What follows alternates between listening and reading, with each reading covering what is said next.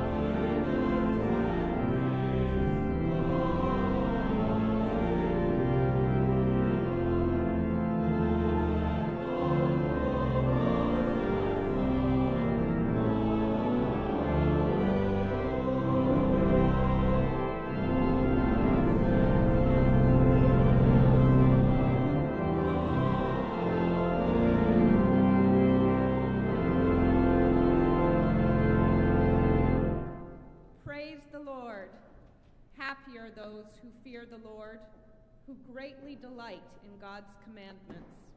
There is vengeance to the mighty in the land. The generation of upright people of us.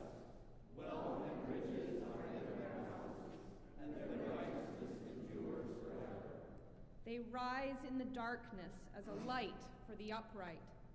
They are gracious, merciful, and righteous. It is well with those who deal generously and lend, who conduct their affairs with justice. For the righteous will never be moved. They will be remembered forever. Loving and all-merciful God, the rock on which we stand, and the breath that fills our lungs. You have called us into this place today where we raise our praises as one, but with a multitude of voices, knowing you hear them all and love them all and cherish how different they are, while at the same time calling us to be one as we walk this life together, with the goal of unity in the name of the justice and mercy and love which you have taught us. In this place we pray to you in the name of Jesus Christ, in union with the Holy Spirit, now and forever.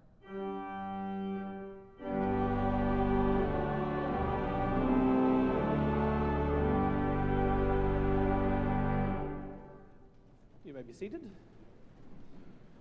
Grace to you and peace from the First Presbyterian Church in Philadelphia, both those of us gathered here in this sanctuary as well as everyone worshiping in other locations. We are glad and grateful to gather in the name of the Lord, and because it is in the name of the Lord that we have gathered in God's house, Our word of welcome is one that is extended with no qualifiers whatsoever attached to it. All are welcome in Christ's house, and all are welcome here at First Church. We do ask everyone, members and guests alike, if you would be so kind as to sign the friendship pad. You may then send it down the pew and back again, and then we will have the advantage of each other's names at the conclusion of the service. And the last person to look at it, just rip that top sheaf off and leave it right on top of it. That'll make our ushers work just a little bit easier. I'd also like to invite everyone to a time of fellowship at the conclusion of this service, which takes place in Old Buttonwood Hall, which is just out this door to my right and down a short ramp. There you will find that our deacons have prepared light refreshments, but most importantly, the opportunity for us to gather together and to be with one another in our common life together. Speaking of our common life together, I'd like to highlight a few things from the announcements portion of your bulletin. The first is to invite you, after you've gotten your cookie and your coffee at fellowship hour, to come upstairs to the McCall room, where I will be the second in a series on the liturgical history and also the history in general of our denomination and American Christianity. And I have a particular topic to take on today, belonging in an age of disintegration. So I hope I'll get to see you up there, like I said, at around 12:30. Grab your cookie and your coffee and come on up. Unless you are in your 20s or 30s, though. If you're in your 20s or 30s, you have brunch today, and we would love to get you connected with someone who can include you in that. Elaine Hanby coordinates that. She's toward the back of the sanctuary. She's waving now. So if you'd like to go to brunch, go with Meet Elaine here or in Fellowship Hall, and she will coordinate that. You'll see as well that we have a new members class to be scheduled. And so I'm asking you, if you're interested, to let me know so that I can include you in the scheduling part of that so that we'll be able to find a date that works for everyone who wants to join the church. And finally, our annual meeting date is set for March the 5th. That is a couple weeks later than usual, at 10 o'clock here in the sanctuary. And please do come at 10 o'clock sharp so that we may have our quorum count and get off to the races with our business. And as we did last year, we will provide that information that is the support for that meeting to you in advance in the form of a video so that you'll be able to come with your questions, but already knowing what the current situation of the church is. And Andrew is holding out this very bright pink insert to me behind me to remind you that this should be a fabulous event. You've all heard Callie sing in the choir. Some of you have had the privilege to hear her sing in other venues, and I hope you will take part in Love is in the Air. That's February 19th at 4 o'clock, and you may purchase tickets at the door, but it's always helpful to us if you can let us know in advance. That way we have the right amount of food and wine on hand for everyone.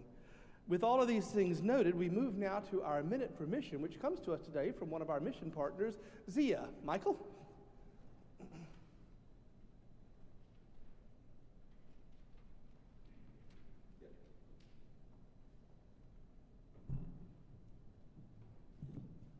Good morning. Thank you for having me here today. So I'm here on behalf of Zia, and I'm really thankful to be here and be a part of the organization. My name is Michael Coleman, and I've been with Zia for about 5 months now. So I got the opportunity to meet our volunteers and actually got to meet a lot of the members here today. So a little bit about Zia. We are a food pantry. So we deliver meals on Saturday from about 10:15 to 12, and we have about 35 families on our list. So can you guys hear me? Sorry, just want to make sure.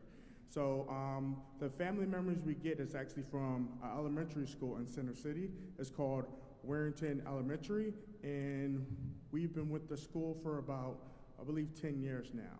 So we actually started that program there by our executive director, Paula Jones.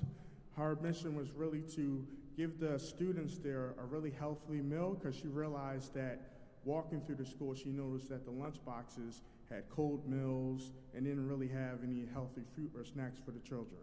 So she really wanted to provide the children with a healthy meal to really help them get their day started off well and actually support the families there.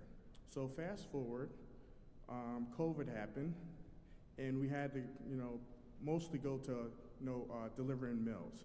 So we stepped away from really working with the school inwards, but now we just deliver meals. So we still work with our member families at the school, but we mostly just deliver meals on Saturday. So we have a couple volunteers from the church, and we also have a couple volunteers that we get from other organizations that we reach out to. So I'm actually out here today to really just help promote our volunteering because we actually still need delivery drivers. So if you guys are available, I'm going to be here after church for our cookies and yeah. So I'll be here afterwards to talk to you guys, and if you have any more questions about Zia and what we do, I will answer them questions, and I really hope to get you guys set up, and I would love to meet you and learn more about you. So one last thing before I forget, we are collecting bags. So how we get our produce and our non-parables out to our member families is we use paper bags. So if you see on the messenger, it's located at the beginning of the church. You guys can actually drop your bags off. It's a little box at the front door here that you can drop them off. So if you have any more questions about that, I'll be here after church to answer some questions. And just thank you for your time today. Thank you.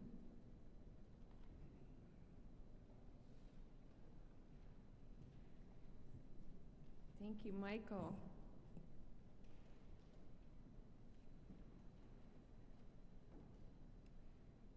The God revealed to us in the words of Scripture is a God of grace and mercy,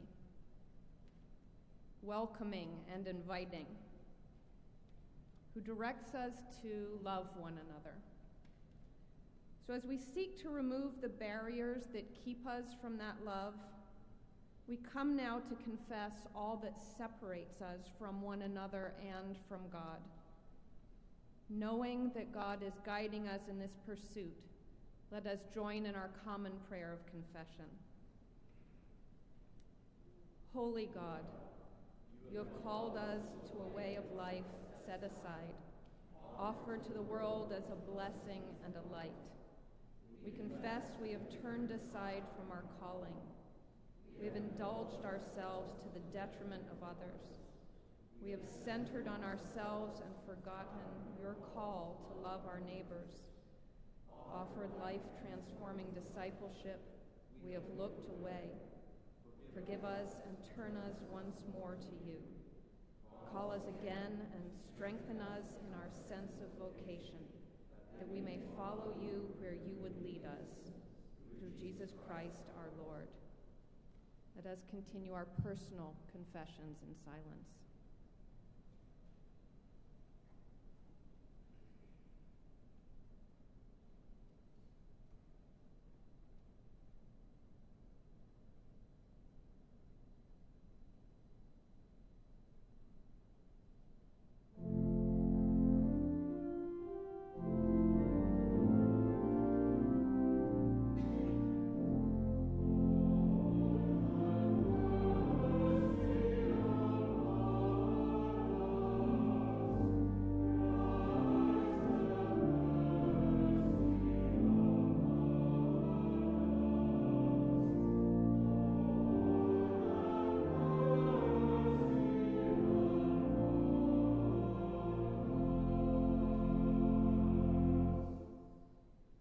There is no limit to God's mercy.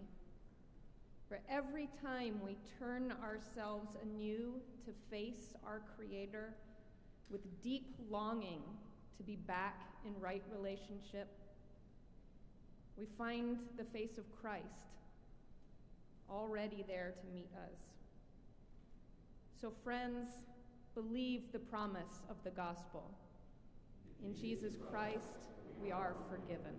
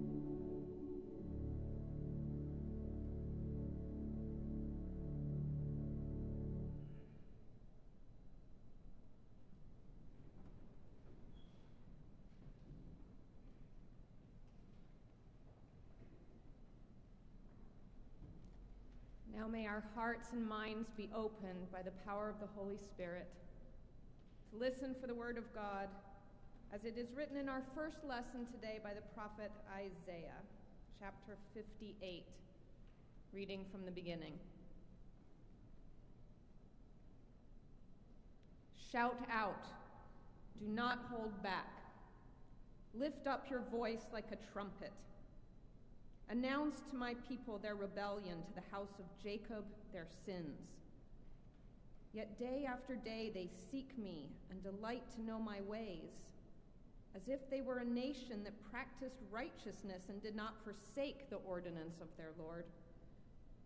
They ask of me righteous judgments, yet they delight to draw near to God. Why do we fast, but you do not see? Why humble ourselves, but you do not notice? Look, you serve your own interest on your fast day and oppress all your workers. Look, you fast only to quarrel and to fight and to strike with a wicked fist. Such fasting as you do today will not make your voice heard on high. Is such the fast that I choose, a day to humble myself? Is it to bow down the head like a bulrush and to lie in sackcloth and ashes? Will you call this a fast, a day acceptable to the Lord? Is not this the fast that I choose? To loose the bonds of injustice, to undo the thongs of the yoke, to let the oppressed go free and to break every yoke? Is it not to share your bread with the hungry and bring the homeless poor into your house when you see them naked, to cover them, and not to hide yourself from your own kin? Then your light shall break forth like the dawn, and your healing shall spring up quickly. Your vindicator shall go before you. The glory of the Lord shall be your rear guard. Then you shall call, and the Lord will answer. You shall cry for help, and he will say, Here I am.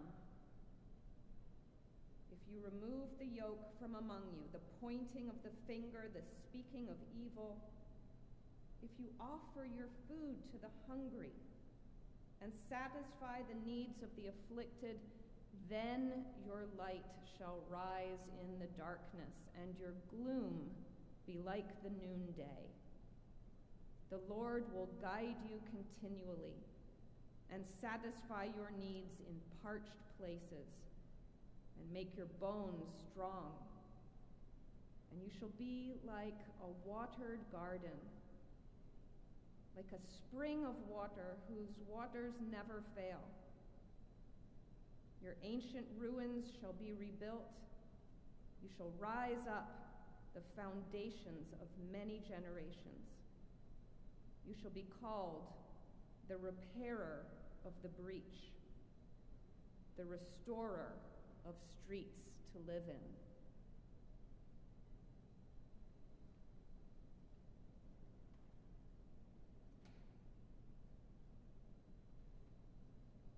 And our second lesson is from Paul's first letter to the Corinthians, chapter 2, reading from the beginning. When I came to you, brothers and sisters, I did not come proclaiming the mystery of God to you in lofty words or wisdom.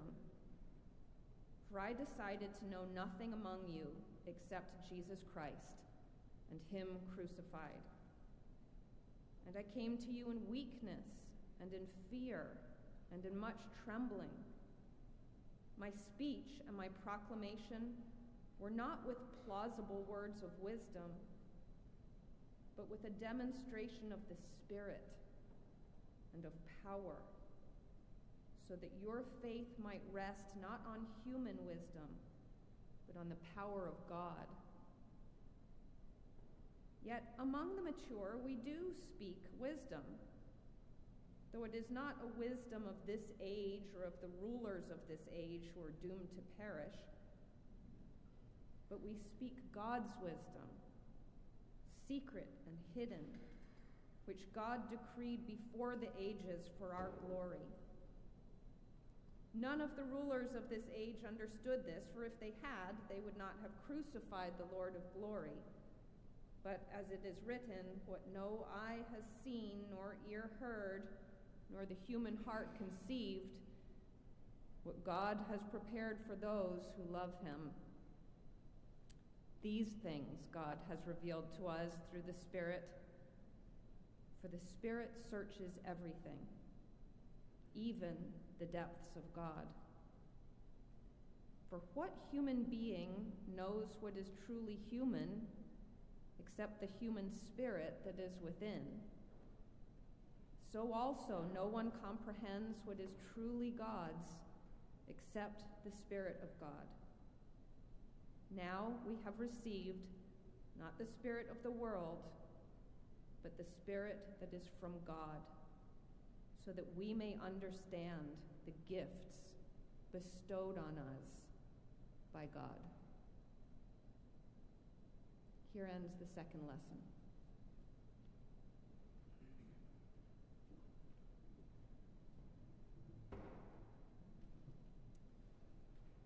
Our gospel lesson continues in the Sermon on the Mount.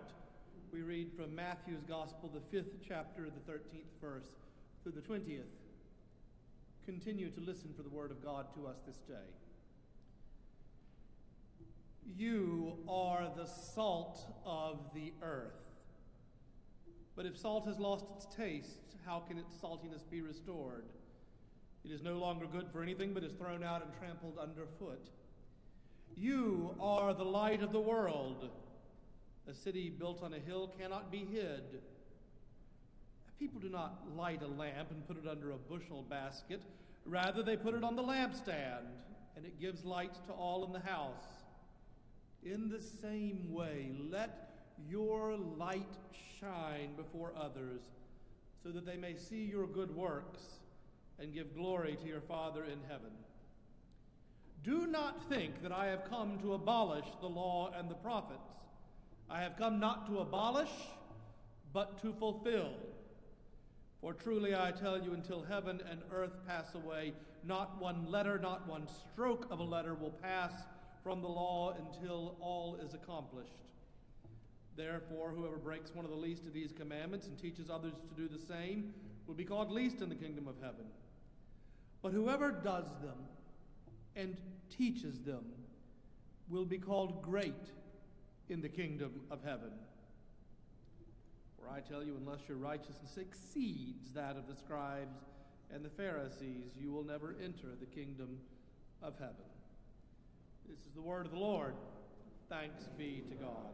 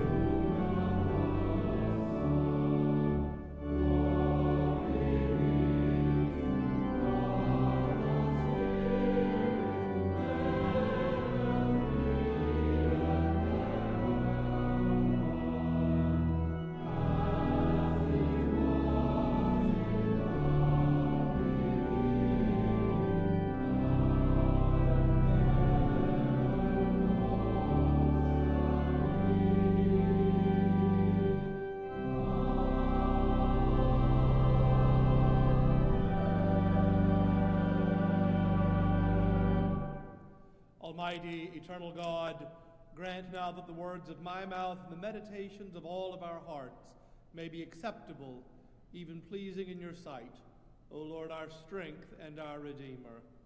Amen.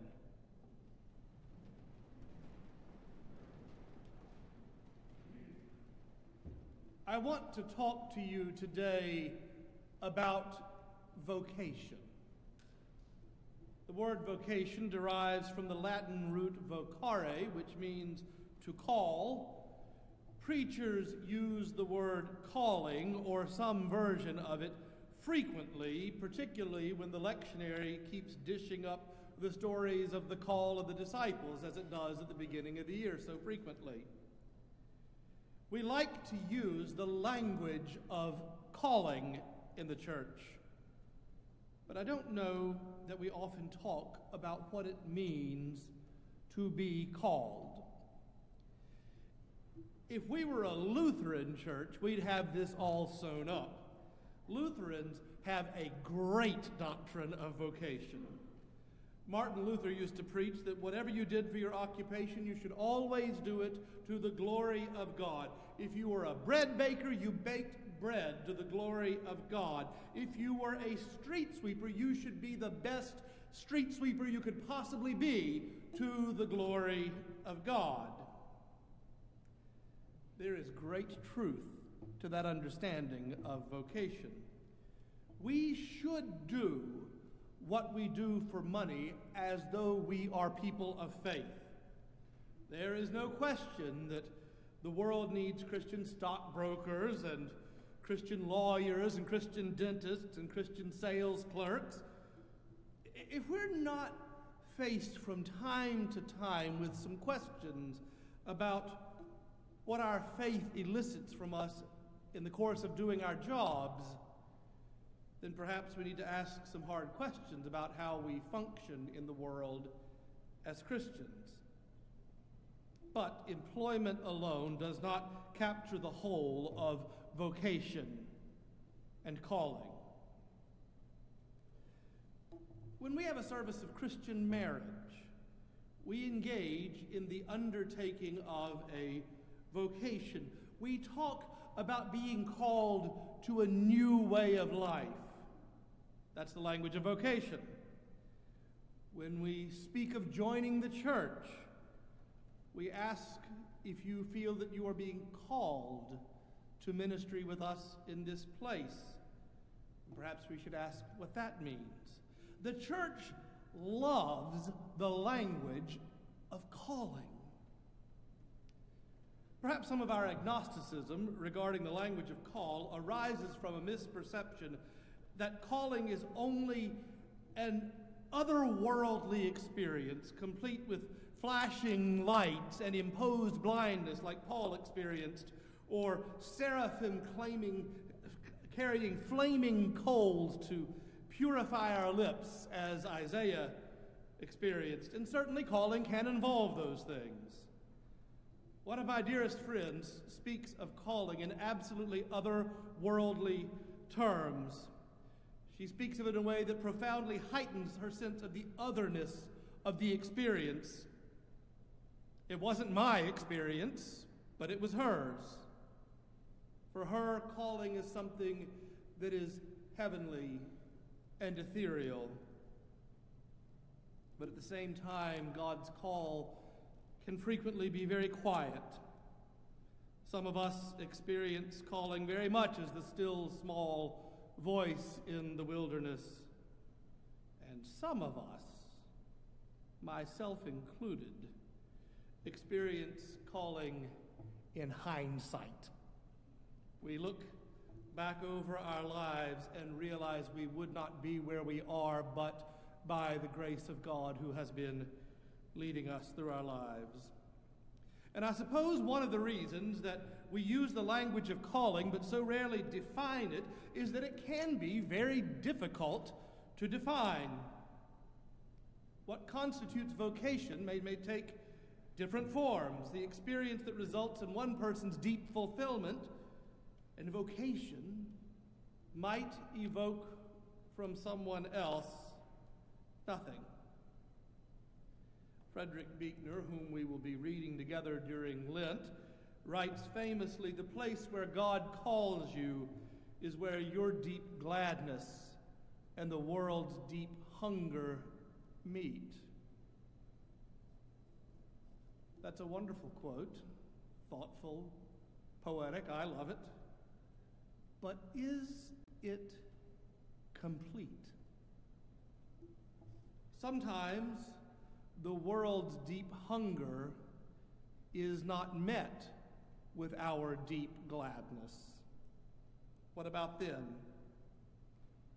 What about the experience of a calling that feels profoundly important, but to something that we would rather not do? What about when the calling is hard work? And what about when the task at hand is thankless, or perhaps even painful? What then? How does a calling look when the experience is not primarily gladness?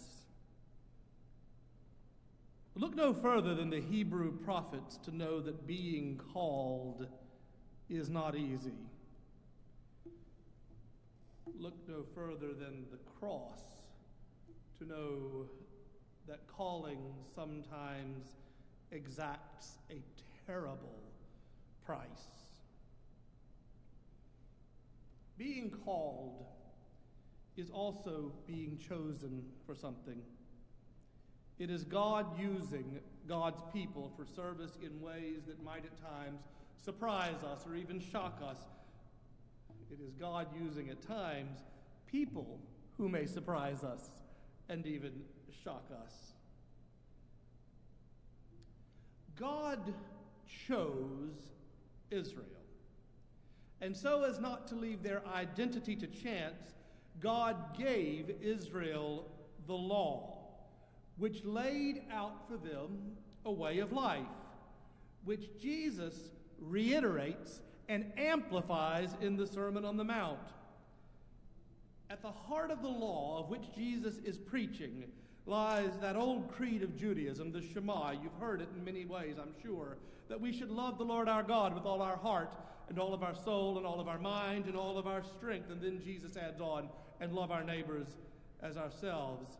And when God gives this commandment to God's people in the giving of the law, God adds the instructions to repeat these words to ourselves over and over and over again. Write them on your hands. Put them on sticky notes and stick them on the door frame so that as you leave, you will see these words. Make them your identity. Jesus recited that old creed many times. It was his identity. And he received it as part of his identity because it was the identity of his faith community. And some members of it took seriously the Lord's call to put these words everywhere. They took seriously the call, the vocation of teaching their way of life, their faith, to the younger members of their community, and to continually learning the ways of faith themselves their whole lives long. Faith makes its way from generation to generation by the efforts of the faithful. A life of faith is a vocation. It is a holy calling. Teaching youngsters, teaching one another, growing ourselves is the answer to a calling. And unlike other vocations, such as marriage or ordination, growing in the life of faith is a vocation to which we are all called. And faith generally doesn't grow well on its own. Faith requires nurture. Faith and practice go hand in hand. We Presbyterian types don't tend to connect faith and practice as tightly as we should sometimes. It's probably an outgrowth of our operational foundational theology, sola gratia, sola fide, grace alone, faith alone. We become so careful of avoiding any type of theology that seems to associate good works as a means of grace that sometimes we throw the baby out with the bathwater. We ignore the fact that to grow in the life of faith, we must engage in Christian practices. We must do those things which God has commanded. We must live that life that Isaiah described in our Old Testament reading today. And here's the thing, God doesn't love us any more or any less because of what we do. But, and this is the important part, we love God more by what we do.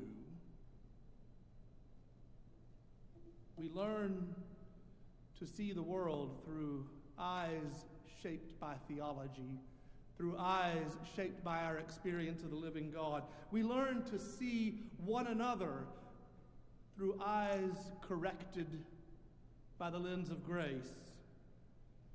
And faith practices such as learning and reading and praying and teaching shape the sorts of Christians that we will be, and that shapes the sort of church we will be. A friend of mine tells the story about attending a catechism class. How many of you remember catechisms? Anybody memorize a catechism? We have a few. Okay, a few folks memorize the catechisms. I never had to memorize a whole catechism. I memorized portions of a catechism. I've learned the pieces through the years. Years ago, really from the 20s right up through the 50s, maybe even into the 60s in some areas, the preferred means of transmitting faith was through the memorization of catechisms. To catechize is the Greek word for to teach. And if you look in the Presbyterian Book of Confessions, we have a number of catechisms. We have a larger catechism, a shorter catechism, the Heidelberg Catechism. We've got loads of them. Catechisms follow a very particular format. Questions are asked and answers are given. Well, my friend Tom recalled being driven up the gravel drive to the church on a Saturday afternoon, and his mother let him out and said, "I'll be back after a while." He said the gravel spun out from under the wheels of the car as she sped away. He ventured into the darkened Sunday school wing of the church and made his way down the long hallway to the door on the left where waited Miss Inez. Miss Inez knew the Bible very well because she was alive for most of it. As he recalled the event, he walked into the room and prepared for the Inquisition.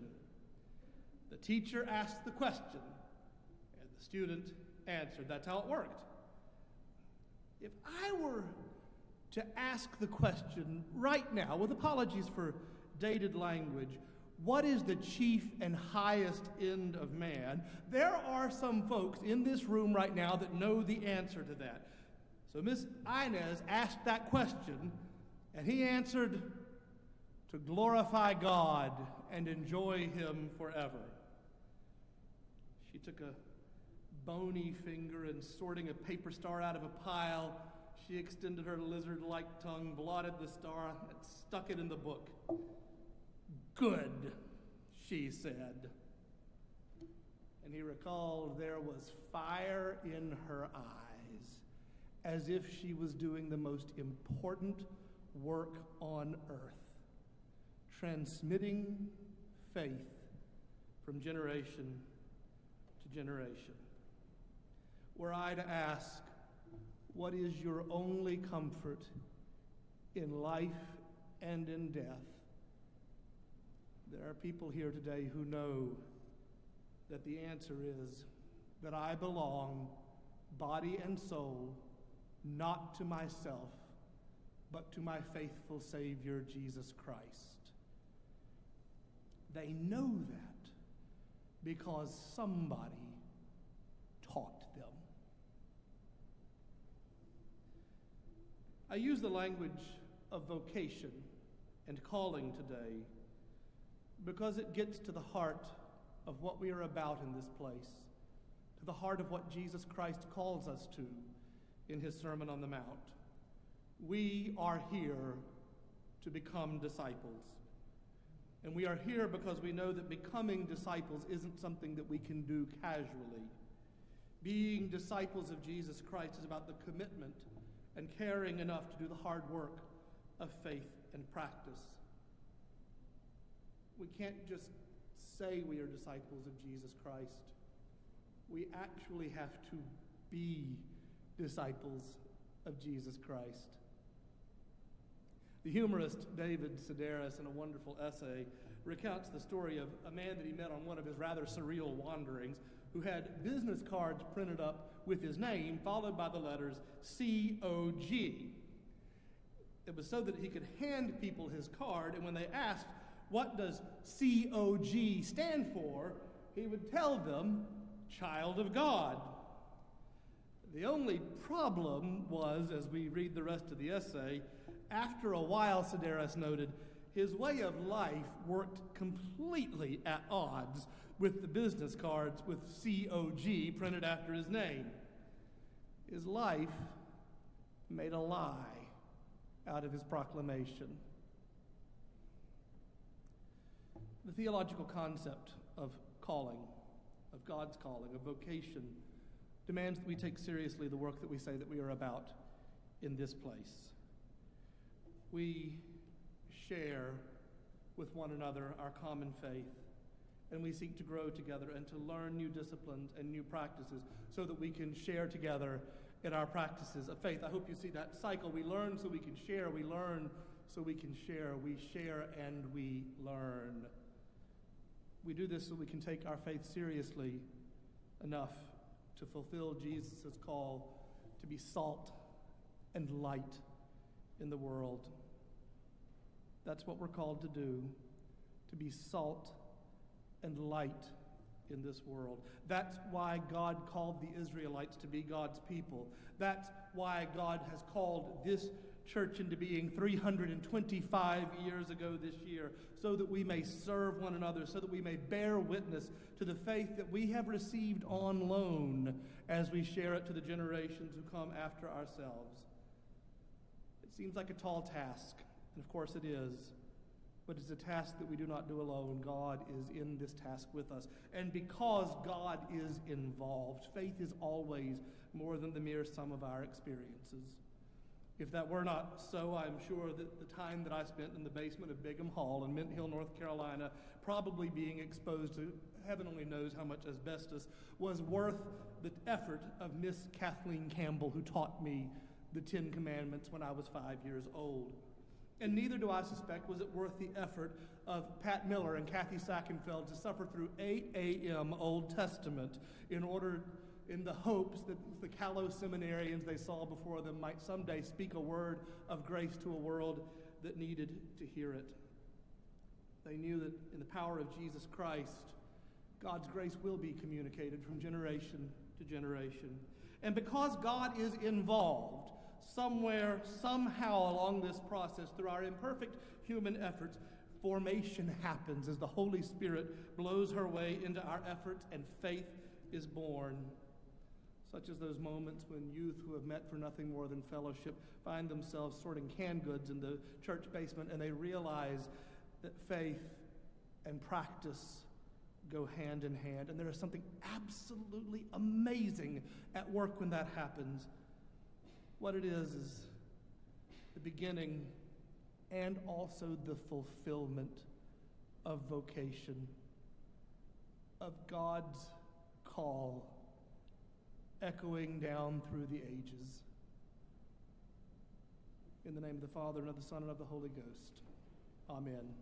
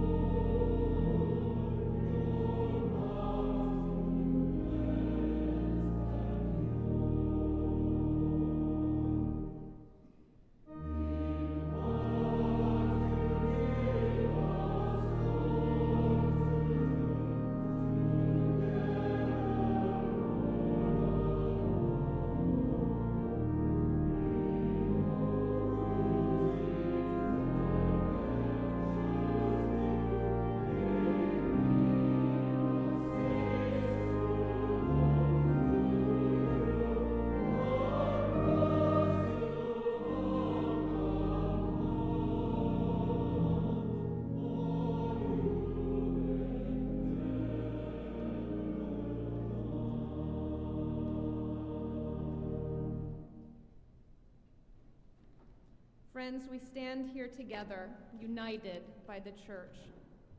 And we might all have our very different understandings of how we are called to follow God's will and intention for our lives. But we are united in this, that we can say together what it is that the church believes. I believe in God the Father Almighty, maker of heaven and earth, and in Jesus Christ, God's only Son, our Lord, who was conceived by the Holy Ghost, born of the Virgin Mary, suffered under Pontius Pilate, was crucified, dead, and buried. He descended to hell. The third day he rose again from the dead. He ascended into heaven, and sitteth on the right hand of God the Father Almighty. And then she shall come to judge the quick and the dead. I believe in the Holy Ghost, the Holy Catholic Church, the communion of saints, the forgiveness of sins, the resurrection of the body, and the life everlasting. Amen. Please be seated.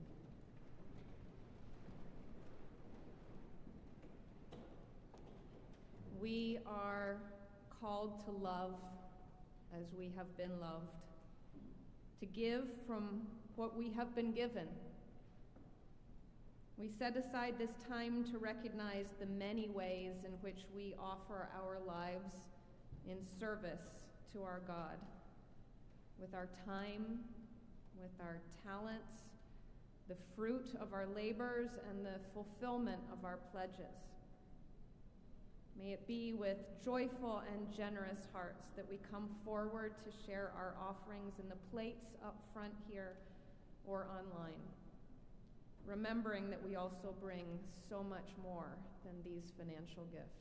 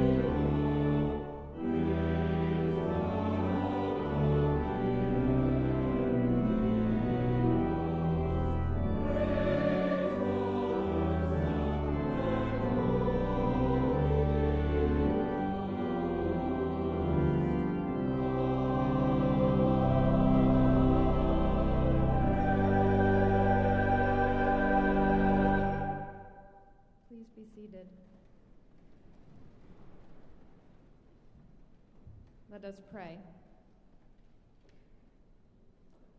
Loving God, you have called us to be a people of your creation, from every nation, of every race, and from every walk of life. You have given us a home in your name and shelter in the protection of your love. This earth is ours to tend in the wonders of its order and in the frustration of its chaos. We live in gratitude for so beautiful a home, the theater of your glory. Guide us as we learn to hear it, as it groans in pain. Open our eyes to the ways we neglect it, in the same time that we rejoice in its beauty. And when our home gives way to destruction, and we are shattered by its winds and cold, leaving us broken, help us even more to bind together as your children and share what we have. Be today with the people of our nation in the aftermath of storms, with those left homeless and wondering where they will find safety and shelter and warmth again. May they feel your presence in their midst. We hold in prayer today the leaders of the world's nations, political, religious, and cultural leaders. Leaders who don't even realize they are leaders or the influence they have on others.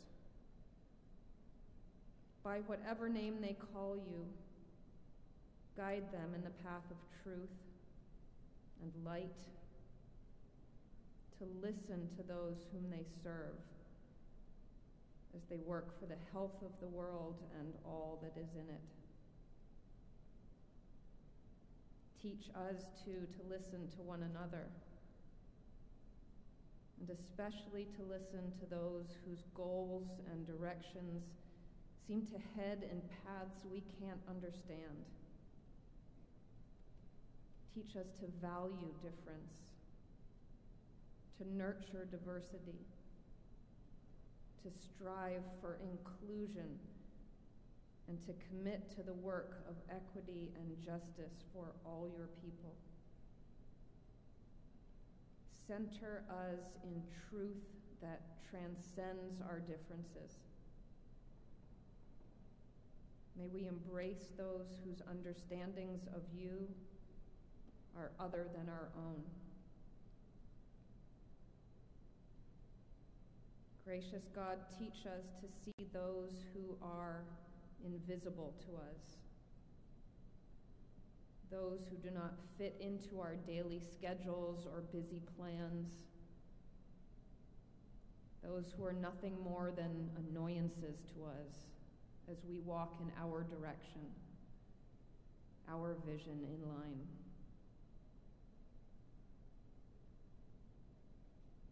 And we hold in prayer today those who suffer in silence, those who do not have someone to hold their name in prayer, those who are ashamed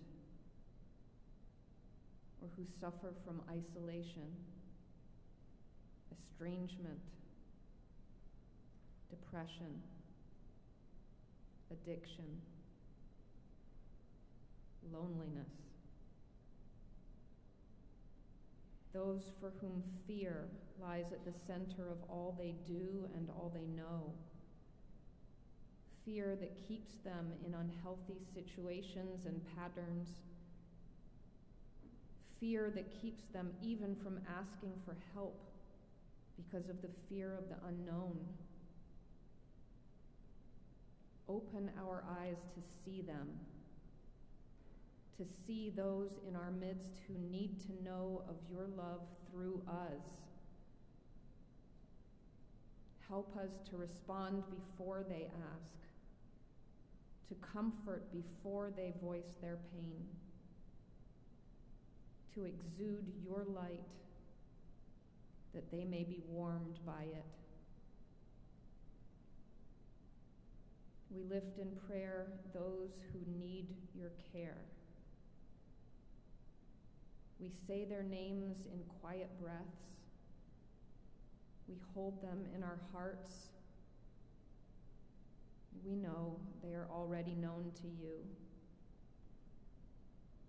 But in our act of prayer, we open our hearts to the ways you live and move and have your being in our lives and theirs, holding us when our bodies and minds cannot.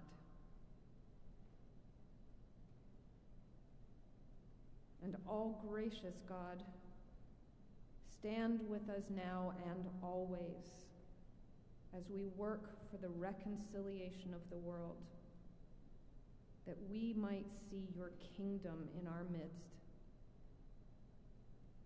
Walk this road of life with us.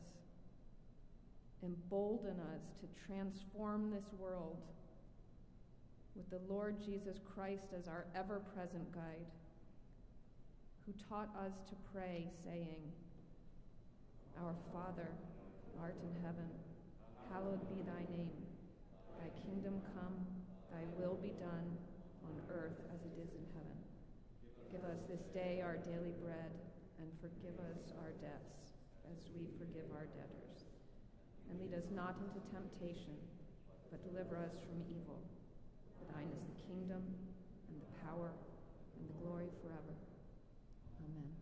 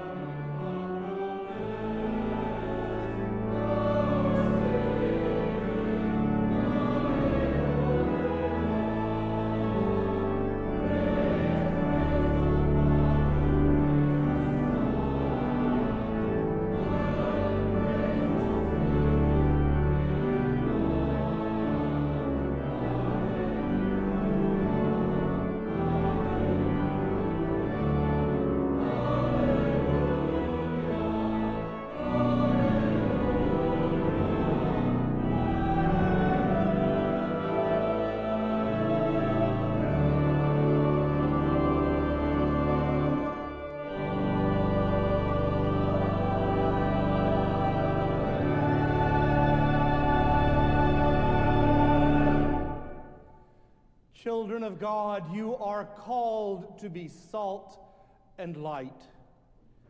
Child of God, you are called to be salt and light. So let us go now in peace to love and serve the Lord. And the Lord bless you and keep you. The Lord make his face to shine upon you and be gracious unto you.